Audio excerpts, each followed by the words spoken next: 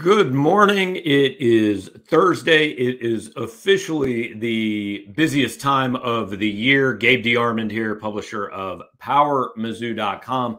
Our weekly show, we have spent Thursday afternoons previewing Missouri football for the last 6-7 weeks, but we are changing the time this week to start off with a little basketball, and we're bringing in Drew King from, I want to say, Mountain Grove, Alabama. Does that sound like where you're at? Mountain Brook, Gabe. Mountain Brook. I knew it was get it Mountain together. something. Yeah, I could have just said Birmingham, but I tried to be cute. That doesn't normally work. But Drew spent yesterday at Mizzou Men's Basketball Media Day. The women, the 14 women's teams taking the stage sometime later today. Mizzou goes about 2:00. So, Drew, it's not quite the spectacle that they make of football media days, but a chance to kind of hear from everybody. And I don't know, it always sneaks up on me. It seems really weird that it's like 3 weeks from basketball season. Yeah, I mean, especially because we're pretty deep into football season right now, right? And so I get that it can definitely get kind of sidetracked that basketball's coming up, and a lot of people, tend to not tune in until conference play. But we're less than a month away from tip off with, the second year of head coach Dennis Gates, and so Basketball Media Day, I think, is a pretty good reminder that it's coming up for sure. Well, and here's what I found, even like it's my job. And I generally, like, if Missouri football is not playing well, I turn my attention to basketball a little bit sooner. When Missouri is good at football, like they have been for the last 2 months, it's like bragging rights before I feel like I know what's going on. But that's part of the reason that when we kind of reorganized stuff last year, I wanted to have somebody that covered football and somebody that's exclusively focused on basketball, so we can give them both attention. It allows me to not really pay attention until probably November 10th. But I know you put in a good amount of research on everybody in the SEC and all the transfers and everything to be part of the preseason poll. They announced the media poll, I think, on Tuesday, and Missouri was picked 9th, which doesn't surprise me. I said last week I think they'd be picked between 8th and 10th, and that's right where they were. I think you had them 6th, and I think that's probably having had a front row seat to what Dennis Gates did last year. He gets a little bit of the benefit of the doubt in that vote. Definitely. And then on top of that too, I've gotten to see a couple of practices of theirs, right? And so I have a little bit more firsthand knowledge on the newcomers that are coming in and how they fit into the system. And so I am a little bit higher on Mizzou than consensus. But yeah, I think that Mizzou's going to be kind of right there in the middle of the pack of the SEC. But I also don't think a finish in the top half of the conference is going to be out of the question for them, even without, Kobe Brown and Demoy Hodge. And I do want to let you guys know, first of all, comments, questions, all that. Appreciate those of you who are joining us live here. Put those in. We'll put them up on the screen and get to them. We're going to have Jarod Hamilton here in about 15 minutes. We're going to talk a little Mizzou, South Carolina football as well. The most important thing, I think, Jarod points out, it's nicer than the Business Center in Sacramento. We can... I don't want to promise, but I think it's probably safe to say no one is going to microwave dinner in the background of this show. Hopefully not. That would be got major issues scary. if it happens. The fire alarm was going off this morning, so there could be another distraction, but I think we're safe for now. Yeah, we'll try to get this done in 15 minutes. We'll talk a little more Mizzou stuff here in a minute, but just kind of conference wide. First off, I think the general consensus is A&M and Tennessee are kind of preseason a cut above everybody else. I know Tennessee was picked by the league media to win. I know you picked A&M. A lot of other people have picked A&M, but fair to say those seem to be the top 2 teams going in? I think at the very least they're the safest to finish pretty high, right? Both teams bring back 8 players. They both lost just one starter. Tennessee still has Santiago Vescovi and Josiah Jordan-James around. 19th COVID year in not. Yeah. He's got to be 28 years old at this point. And then like Texas A&M, like I said, they bring back 4 starters, and I also think they have probably the best point guard in the league in Wade Taylor the fourth. And so yeah, I think that those two teams, you kind of know what they are going to be. They don't have that many newcomers, and so I think that they're a pretty safe bet to finish high in the conference. And so yeah, I think those two, consensus wide, those are going to be the top 2 teams. I think Kentucky's the biggest wild card. I mean, they have a ton of young guys. They're going back to what Cal did a few years ago. But they're all really talented young guys. So it'll be interesting to see what they are. Maybe a Kentucky team that is different in February than it is in November.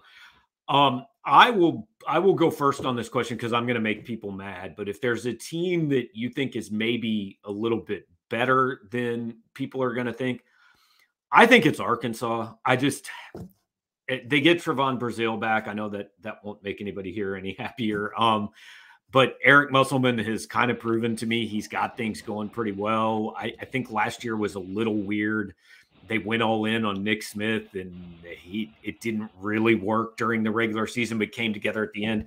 I think Arkansas is a team that can threaten to win this league. Is there a team that you look at and say maybe is better than people are going to think it is early? Outside of Missouri, which I think we both think. Right. It's not necessarily a team that I think can, get a first round bye or the second round bye in the conference, finish top 4, but it's a team that I think people are really sleeping on, and that's Vanderbilt. Tyron Lawrence last year, his last 15 games was averaging like 16, 5, and 4, and shooting 60% on 2-pointers, even though he's a guard, and 45-something% on threes. And that's against SEC competition that's without Liam Robbins for the last couple of games of the season. I think that guy is just a killer. And so if he can kind of maintain that level of play, it's a real go-to guy for Vanderbilt, which I'm not sure that they've always had. On top of that, they get their starting point guard back, Ezra Manjon. They were really good when he was their starter. I think they were 17-8 last season when that happened. They also have a sophomore who Stackhouse is pretty high on, and Colin Smith. He's going to take over that perimeter spot. So I really like the returners for them. The question is, like, how good are the transfers? They've got a guy from Notre Dame, Van Allen Lubin, who was pretty highly ranked coming out of high school, but didn't necessarily make that big of an impact as a freshman. And then, I think they've got like a guy from South Dakota who's 6'8", something like that. So banking on those guys to hold down the front court, I think is going to be big for Vanderbilt. But I would be surprised if they finish bottom 4 like they were voted in the poll this year. I think kind of the consensus here is Georgia, South Carolina, LSU are kind of in that bottom tier. Is that fair? Just kind of seeing how other people have voted and things. Yeah, I think that's probably right. And I wrote this in the column too. LSU and not Georgia, South Carolina, Ole Miss. Ole Miss. There we go. LSU and Ole Miss. They're both kind of counting on these second-time transfers to get waivers. That have not been ruled on yet, right? So Ole Miss has Musa Cisse and Brandon Murray. Cisse is going to be really, really good defensively for them if he gets cleared. But if not, like, you have Jamarian Sharp, and that might be your only big on the roster. And then with LSU, they've got Jalen Cook, amazing point guard from Tulane. And it could make them really good, average 20 points a game this year. But if he's not eligible to play, you're counting on a 3-star freshman as your starting point guard. So those two teams could definitely make a jump up if those guys get cleared. But if not, it might be tough sledding for them. All right. I look at Ole Miss. I look at Chris Beard the same way I do at Dennis Gates. He's never been a head coach and not been better than people expected. So I put a lot of faith in that. Whether he should be coaching or not, he is. And I think it'll be good for Ole Miss. We've got Jarod Hamilton. We're going to make him sit in the green room for a few minutes while we hit some people's Mizzou basketball questions. We'll get to those. Keep Drew about 10 minutes on this. But before we do that, just like this is way too early, but it's what everybody wants to know. Do you look at the SEC more as like in that 5 to 6 bid range come March, or is this like a league that we could be talking about 7 or 8 teams? I think it's the latter, to be honest with you. You look at last year, I think they got 8 or 9 Mhm. teams in the tournament. And I think pretty consistently, based on kind of the coaching hires from last year and how seriously schools are starting to take the basketball side of things, you're at least going to see, I think, the top 7 make the tournament every single year. And so, yeah, I think that the SEC, that was one of the things that Bruce Pearl talked a lot about today was like, he's really proud of how far the conference has come as a, basketball school wise. So, yeah, I think that the SEC is probably in a good spot in terms I of the know NCAA tournament. like last week, Kirby Smart said every SEC football team should be ranked in the top 25. I expect the basketball coaches to start saying they should all 14 make the tournament. I mean, Dennis Gates wants 334 teams in the NCAA tournament, so we know he thinks they should all get in. We'll hit the Mizzou questions here and kind of try to do rapid fire and then get Drew out the door. He's got some work to do in Alabama this afternoon. Ross asked the question that we're going to get the most often, and I don't want this to come off as mean to you, Ross. I think it's the question that means the least. I mean, Dennis Gates is going to have a bunch of different starting lineups. He showed that last Mhm. year. I don't know that it matters who the starting 5 is. So rather than the starting 5, like who do you see mid-season? Like, okay, crunch time of a game, we got to win a game. Who's my 5 guys on the floor? Yeah. So we'll start with the returners, right? Nick Honor, America's point guard, as Blake Lavelle called him. Um, he's going to be your calming presence. He's the leader, right? He's going to set everything up. Noah Carter, stepped up down the stretch of last season. I think he's going to be important. I think that Connor Vanover has to be one of those guys. The size that he brings, the rim protection, the rebounding at 7'5". I think that he is going to be kind of a stabilizer for everybody on that end, which they were not very stable at last year. And so those last 2 spots, it could be like any combination of guys. We've got Caleb Grill, Tamar Bates, John Tonje, Sean East, Kurt Lewis. Dennis Gates keeps talking up Caleb Brown. I'll be surprised Trent about Pierce. Trent Pierce. Yes. Um, so yeah, it'll probably come down to like who has the hot hand that day, right? Just like last year, they would either go to Kobe or they would go to Demoy, or if those two weren't have a good night, they'd go to DeAndre Golston. So based on the last practice I saw, Caleb Grill had a pretty hot hand. So I would not be surprised if that's one of the guys that takes a spot. And I think it'll be a matchup thing too. Some nights it might be Pierce. Some nights they might go with like East and Bates and Honor at the same time, Mm-hmm. and go smaller. It just depends. You mentioned Caleb Brown a little bit. Have you seen any of the improvement Dennis has mentioned? Look, I've got to trust Dennis that what he says that he thinks Caleb's going to be in the 8-man rotation. I mean, I don't know why he would just make it up, but I've got to see it to believe it, man. I just, if so, he's probably made bigger improvements with Caleb's game if he gets to that point than he even made with Kobe's game last year. Yeah, and Dennis got asked about this a ton yesterday, and I'll have a story on it coming out at some point. But one of the things that he told me was it's obviously like still a long way to go for Caleb, right? We're not at the season yet, and the biggest thing for him is he has to stay consistent. And that I think is something that we have not seen from Caleb so far. Mm-hmm. So I think that'll be kind of the big tell is, if Caleb can stay showing what he has on the court in practice and do that in actual games, then yeah, I think that Caleb will end up being a part of the rotation. And he'll play. I mean, Dennis is going to play everybody and give him a shot. But just again to see him, we just mentioned 9 guys that could be in the top 5, and Mm-hmm. to get in that group, it's a stretch. Joe says Kobe and Hodge were the guys last year. Who do you see stepping into that role? I'm not sure it is 1 or 2 guys. Hmm. I Yeah. mean, Noah Carter like has the kind of the game, and you'd say he could take over the Kobe role, but I don't know if Noah Carter is a guy that a first team all SEC guy that you're consistently going to saying, go win us a big game. Yeah, I think that's probably the biggest question with this team is because nobody has been the number one option for their team before. And so I think that's probably going to be the biggest challenge is finding out who can be our go-to guy. And Gates has said it's going to be a committee approach. Kind of, if you remember the start of last season, Gabe, like they had six different guys as their leading scorers in their first 9 games or something like that. Because you remember, like Isaiah Mosley had a 20-point game, Noah Carter had a couple of big games, Shotton East had a couple of big games. So I think that it's going to take some time to kind of figure out who the guys are going to be in quotes when I say the guys. Right, right. Yeah. And yeah, it might be different guys, different games. Couple more here for Drew, and then we'll move on to football. Fair to say if Mizzou beats Memphis early in the year, they're a lock for the. No, it's not fair to call anybody a lock for the tourney on November 10th. It's just you can't do it, man.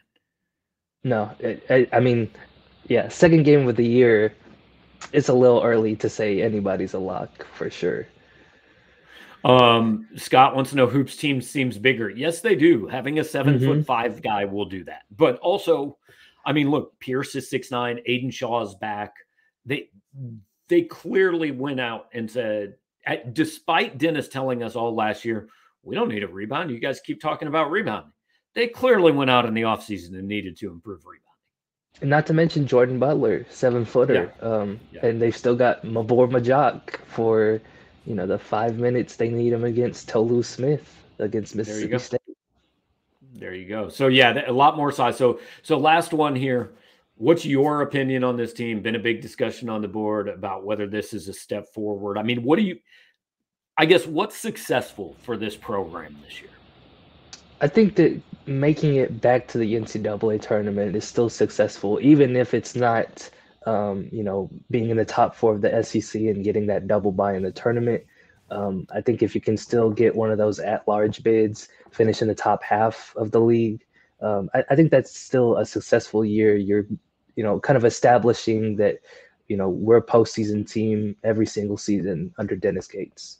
I agree. Just get there. And whatever happens from there. But I think that's the goal this year. All right, we're gonna let Drew go in a minute. Want to bring Jarod onto the show while Drew's still here, in case you guys have any trash talk or anything. You just want to say hi. Anything you want to do. Drew's my guy. Drew's my guy. Shout out to him on that column. I loved it. As soon as I saw the title, I was thinking, damn, I should have thought of something cool like that, man. So. Now, shout out to my guy, Drew. You did put that picture you smoking whatever that was because you beat me in fantasy. Just remember in real life, I beat you 11-2 in real hoops. Remember that. Whatever it was, it is legal in Missouri. I think it was a cigar, but I don't know. It was a cigar, and it was also an old picture. It's from like 3 years ago during the pandemic, but I like to send it every time I get a fantasy win. I think people should know Jarod tried to trade me the Cardinals' third string running back that week for Rashee Rice. That's Jarod, one of the ones the league commissioner turns down and says, "No, you can't." I'm not gonna lie. You gotta peep game to see if they up on what they should know. So it's cool, Drew. You passed the test. It was a test. I was helping you for the future. Oh, I appreciate it. All right, Drew. Awesome. Appreciate it, man. I know you'll have some stuff from the women's team and plenty of stuff from the men. You're traveling back tomorrow, so enjoy lovely Mountain Grove, Alabama. Did I get it right? Mountain Brook. Mountain Brook. Why do I keep calling it Mountain Grove? I'm going to call it Mountain Grove. That's what it's. Enjoy. All right. All right. We'll see you, man. All right, we're bringing Jarod in.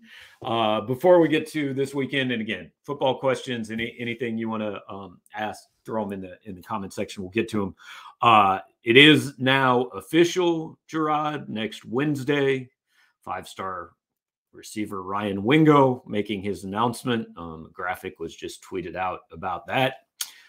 I don't really think there's a whole lot of suspense about this one at this point. He's going to be in Columbia on Saturday, and I think we feel pretty good he's going to be in Columbia on Saturdays next fall. Oh man, that's big time. This receiving room it's gonna be loaded. It's gonna be loaded. They still got some talented guys. You're trying to still work in, like a Joshua Manning. That's someone Drink mentioned on Tiger Talk, is someone who's already played more than the 4 games. So they want to, and that's because of his special teams play. They want to get him involved in the offense since they've already kind of burned the opportunity for the red shirt. But yeah, they've got some guys. They got guys next year like James Madison from, I don't know how to, St. Thomas. It's the last Thomas word. Aquinas. Yeah. Aquinas. Okay. Yeah. They got him coming in, lengthy, tall, very gifted athlete. Then you had someone like Ryan Wingo. I mean, with Luther Burden, with Theo Weiss has another year, right? Theo Weiss has another year if he wants to use it. I did ask a friend of mine that covers the draft and stuff, and he's asked around a little bit about Theo. He said that the current temperature on Theo is he should probably take that extra year in college, but we'll see where it goes at the end of the season. Yeah. All right, but yeah, that's just a loaded room, and it kind of reminds me of how we were talking about McCole Hardman going back to Frank Clark going back to the Chiefs, and my mindset is depth. You can never have too much depth, basically. And so for that wide receiver room to keep getting loaded, and even if some guys have to wait a little bit, I mean, it'll be well worth it knowing you've got that talent on hand. Yeah, and so again, Wingo announcing Wednesday. We are planning to go over and stream that announcement live when we get a little bit more details about it, how everything's going to work. We'll let you guys know, obviously, early next week. And then the focus turns to what that means for CBC receiver Jeremiah McClellan, who I've reported for a long time. Like, the feeling has been if Missouri gets Wingo, it helps them with McClellan. He's visiting Columbus this weekend. He's an Ohio State commit. He's going to be up there for the Ohio State-Penn State game. We'll see where it goes after that. I think something could happen, but we'll keep our eye on it. How soon it happens, who knows? So let's turn our attention to Jarod, you're getting a shoe question. So I'll just let you answer the shoe question before we get to football, because this is out of my depth. Okay, yeah. So Jared, thanks. Super chat. He says, Jarod, this has been on my mind since 4 down territory. Did you crease the 4s running downstairs, and which 4s were they? I don't have too many Jordans. I think I have like 2 or 3. These were the Oreo, like gray Oreo or something like that. I'm not great on the names, but it wasn't going down the stairs that was the problem. It was once I got down the stairs and you kind of got to run down the concourse, I was doing that. And then when I had to go back upstairs, did it again. Then I had to do it again to go back. So that was probably where the creasing was starting. It's making me think a lot about my shoe and suit choices, because I didn't expect to have to run like that. So, but they weren't too badly creased, but yeah, just a little bit.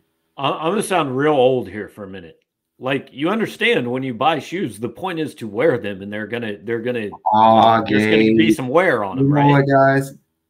Gabe is much younger than he acts sometimes, but right there, Gabe, showing your age. See, you can make shoes last long if you just take care of them, and I try. I don't even really wear those shoes out for myself, and so yeah, Gabe, you don't want to crease certain shoes like that. So you bought these shoes. I'm going to assume you didn't get them for like $15. I'm going to assume they cost you a little bit of money. Cost a little change. And the point is to not wear them? No. It's not that. I mean, you see me when I go to practice in the games. I have shoes where I'm just like, they're work shoes. I just want to save them for when I'm going to be in the field or when I'm outside.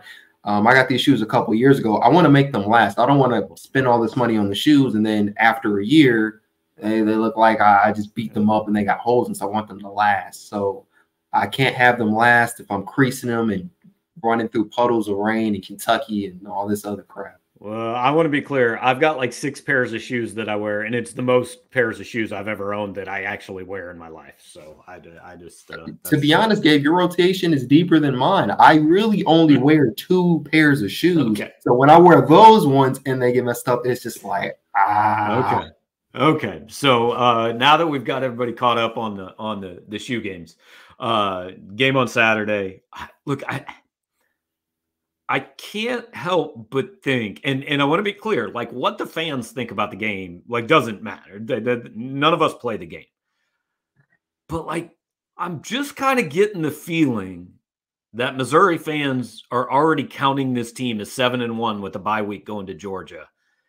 And I just think it's a little bit like, I think Missouri should win, but I don't think the fan base is paying quite enough attention to South Carolina, because I don't think South Carolina is awful. They could come in and win this game. Yeah, to be honest, I felt more comfortable about last week's game in my prediction of them winning by, I think I had them winning by 13 points. I felt a little bit more confident about that one than this one, just because, I mean, Missouri was in the same position last year. I think they were 3-4 heading into this game. And South Carolina had just beaten, I think it was like A&M and Ole Miss or somebody. Something like that. They just became the 25th ranked team. And this is homecoming. This will be the second game in a row South Carolina's playing a homecoming. Obviously, they lost their own last week. They want to get their receipt back for last year's loss to Missouri. It's kind of setting up to be the same situation Missouri was in. Like, you go on the road, you can kind of get your season back on the tracks. So there's that. But I'm doing right before I came on here, I was doing the preview. And every time I keep doing the preview, the more homework I'm doing, I'm just like, it's not looking up so good. But then again, that's why they play the game. Not looking so good for South Carolina. South Carolina, as just far as some of the metrics and stats. And I know Drink was like, we don't pay attention to stats, and I'm just like, that's coach talk, because stats show trends, and they don't pay attention to stats until a guy has a good game. Then they'll come in and tell us how. Oh yeah. I was literally thinking that they don't. I understand you're not trying to give nobody any more bulletin board material than they already have, but South Carolina doesn't look that great on paper. But I want to be clear. Richard Barber says, "I'm telling you to have hope, and now I'm telling you to be worried." I mean, all I'm telling you is it's sports, guys. Like, this is not South Dakota, right? This is a Power 5 football team that has actually a pretty good quarterback that on the right, like Missouri will have to be a little bit off its game. Missouri comes in and plays as well as it can. Missouri's going to win this game because Missouri's a better team than South Carolina. They played 10 times. I think Missouri beats them 7, probably, but they don't play 10 times. They play once. And if they have a bad day, if Missouri comes in, all I'm saying is, from what I've seen from the fan base, I don't think fans are thinking that there's any possibility that South Carolina comes in and wins this game. And I think it's Eli Drinkwitz's job this week to get his team to understand, look, you are not good enough to roll your helmets out and take anybody in this conference lightly. And I'm not saying Missouri's going to do that. I'm just saying it's what Drink has to guard against this week. Yeah. I think I said this in the 3 things that may determine the game is South Carolina is similar identity-wise to LSU as far as they want to pass the ball. They want to make this a high-scoring game. That's how they'll win. Their defense isn't particularly great. LSU's pass defense wasn't particularly great. Actually, South Carolina's pass defense is the worst in the country. But you've seen LSU, they were able to make some plays. Obviously, they got those 2 interceptions. So just because stats do say one thing, that doesn't mean, something can't happen. South Carolina actually has a pretty solid run defense. So if they can kind of lock up the run,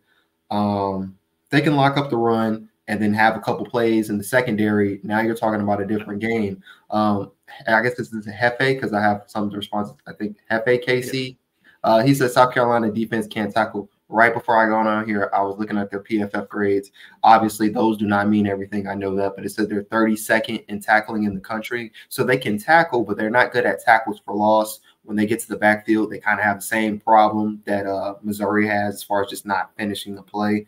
That will be a big thing this week. You're talking about South Carolina's run defense. What are the chances it's decent because nobody tries to run the ball against them? I mean, I can see this that is true. I can see this being like the LSU game where, like, midway through the second quarter, Missouri had thrown like 21 times and run like 6. I can see it being a game where Drink and Kirby Moore just say, let Brady Cook go, let him fling it all over the field. Like, they've thrown the ball a lot more than they've run it the last 4 weeks anyway. And given a matchup like this, I could see them coming out and saying, let Luther and Theo and Mookie just go win this game for us. They should. I mean, when again a team is ranked that low, I think they're giving up over 300 yards. It's probably more than I can't think of the exact number, but it's definitely over 300 yards passing. You definitely want to say, let's do this. But you've seen again, Kentucky didn't have the greatest pass defense also, but that taking away Luther and taking away those deep plays, that may be something South Carolina may want to look at as a way to kind of limit that and force Missouri to run. And as we've seen the last 4 or 5 games, you can kind of limit this running game, especially with Cody Schrader not being 100%. You can limit that. And then once you start making it one-dimensional and you kind of dictate what Missouri does, that puts South Carolina in a good spot to kind of maybe get this game to go their way. Yeah, South Carolina has given up 321 yards passing per game. They have allowed, I think it's 182 completions is the number. But bottom line, they've allowed the 13th most completions in college football. So they don't defend the pass particularly well.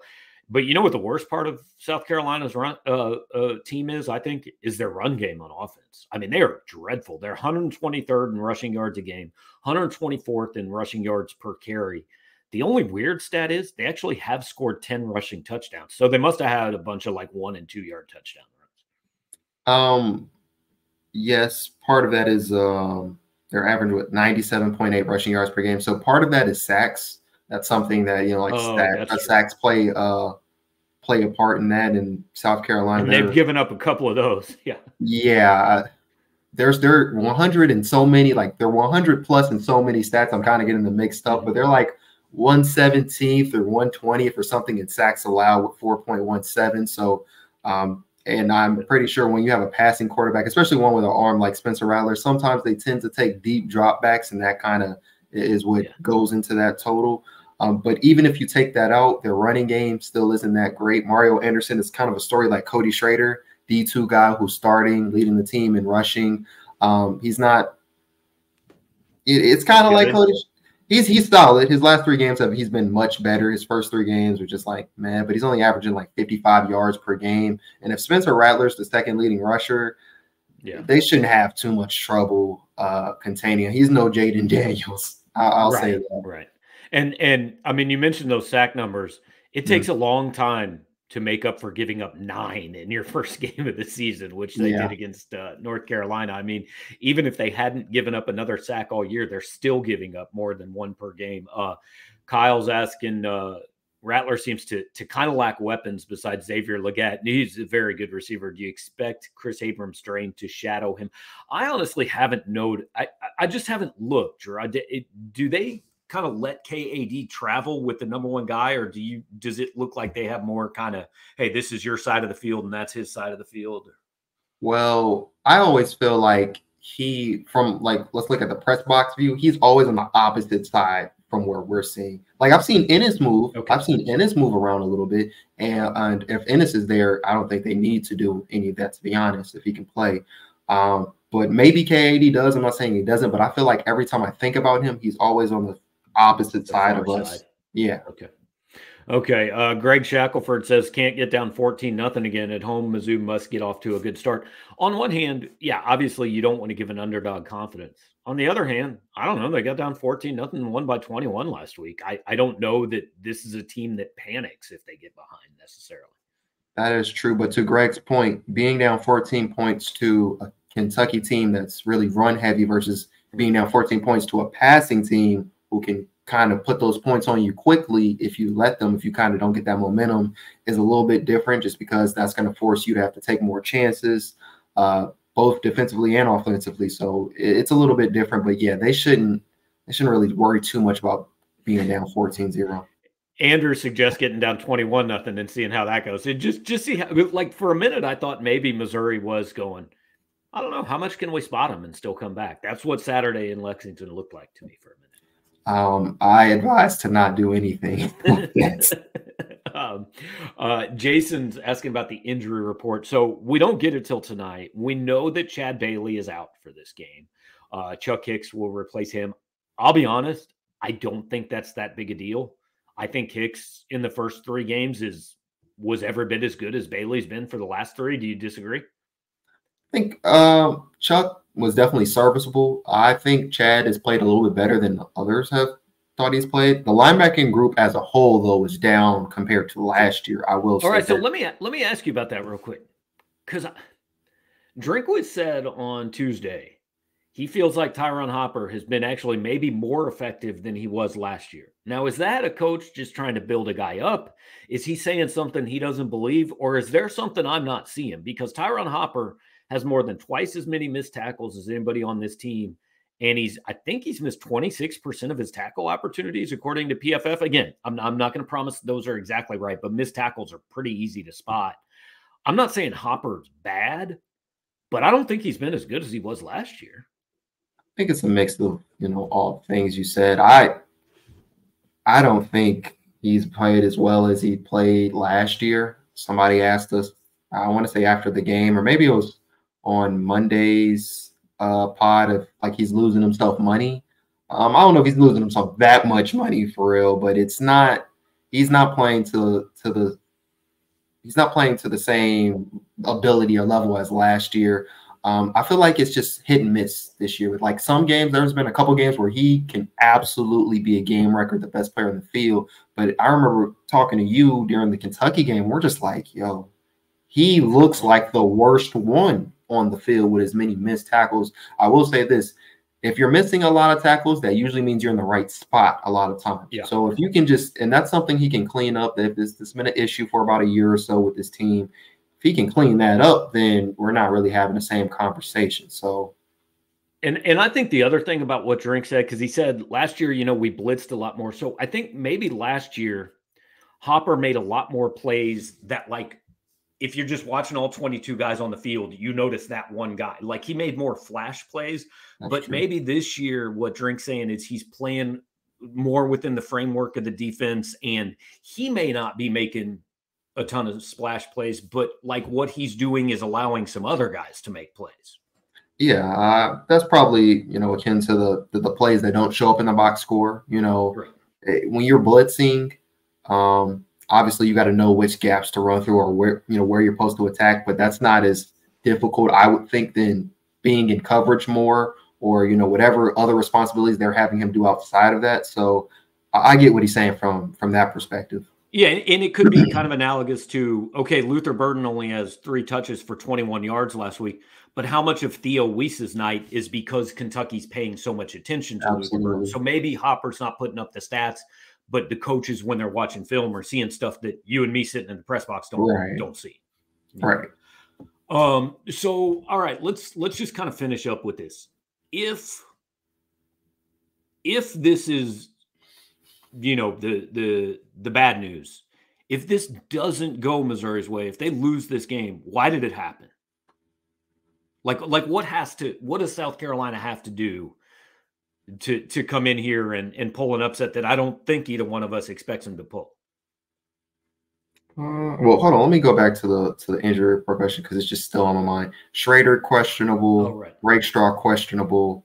For Rakestraw, it was based off his practices. Drink seemed happy with his practice on Tuesday. He'll probably play unless game time decision. He just does what he does versus Memphis. Yeah, I wouldn't play Rakestraw. Schrader, I'd still play Schrader. I wouldn't give him the same amount of touches. He doesn't need 20 touches, but those are really the only 3 people we expect. They're going to put like 12 guys on there. There's only 3 that Brady Cook's going to be on there every week going forward, I'm sure. Yeah, just worry about those 3. Okay, back to your question as far as you said, what goes wrong for Missouri? Yeah, if Missouri loses this game, what would lead to that? What did South Carolina do? They had better pass protection, which means Missouri didn't get much pressure with 4, which they should be able to do. Missouri was the more undisciplined team. In a battle of undisciplined teams last week, they only had 3, which is a season low. Kentucky had 11, which was a season high. Same thing with these 2 teams. Both are very bad in penalties. Whoever is undisciplined is going to lose. Spencer Rattler has a pretty good day. If he's turning the ball over, I don't think there's any chance, and he has to be effective too. Can't be like, even if Devin Leary didn't have the 2 interceptions, 120 passing yards is terrible. I'm not gonna lie to you, it's not good. You're not gonna beat a team of this caliber with 120 passing yards. So he's gonna have to be airing it out, being safe with the ball, and probably more poor tackling. That's gonna kill any team, really. Yeah, I mean, I think South Carolina, because Missouri's offense has been pretty effective for about a month now. I think they'll score in the 30s. Like I expect that. So if South Carolina is going to win this game, I think it's going to take 35, 38 points. Yep. And if that happens, I think it means Spencer Rattler threw for 350 and 3 or 4 touchdowns. I mean, I think South Carolina's path to this game is Spencer Rattler is the SEC Offensive Player of the Week. I just think Missouri has a lot more paths to a game. And the other path to a South Carolina is real clear. Missouri just doesn't play well. And like that's possible. But if Missouri loses this game, I think at the end of this game, we're going to be going, yo, what happened, Missouri? That's on you. That's your fault. Right. And something I want to add, again, this was something in the 3 things that may determine the game that I just thought was interesting is the Gamecocks, they spread the ball around a lot. There we go. 6 players have recorded 10 or more reception, and of those 6, 5 have 100 receiving yards. There's like 2 players who have like 9 receptions. One of them has 120 yards. And then they have 14 people who have caught a ball, and all 14 have caught at least 2 passes. So I just think that's interesting that obviously Xavier Legette, I think that's how you pronounce it. But Legette is far and away their most targeted and best receiver, but they'll give the ball to anybody. Like they'll spread this ball around. There's Trey Knox. He's a really good tight end. And when you take Brock Bowers off the schedule, he may be the most talented tight end I can think of that they'll play. I'm trying to do off the top of my head, probably this season. He's a really dynamic receiving tight end who's physical. He can run very fast, and he's got good hands. So that'll be something the safeties and linebackers will have to watch out for. Yep. All right, guys. Appreciate you hanging out with us on a Thursday morning. We moved the schedule a little bit to accommodate Drew, and actually also because later this afternoon I'm going over and doing an interview with Desiree Reed-Francois. So I will have some stuff from that later today and later on in the week for you guys. Kickoff 2:30 on Saturday.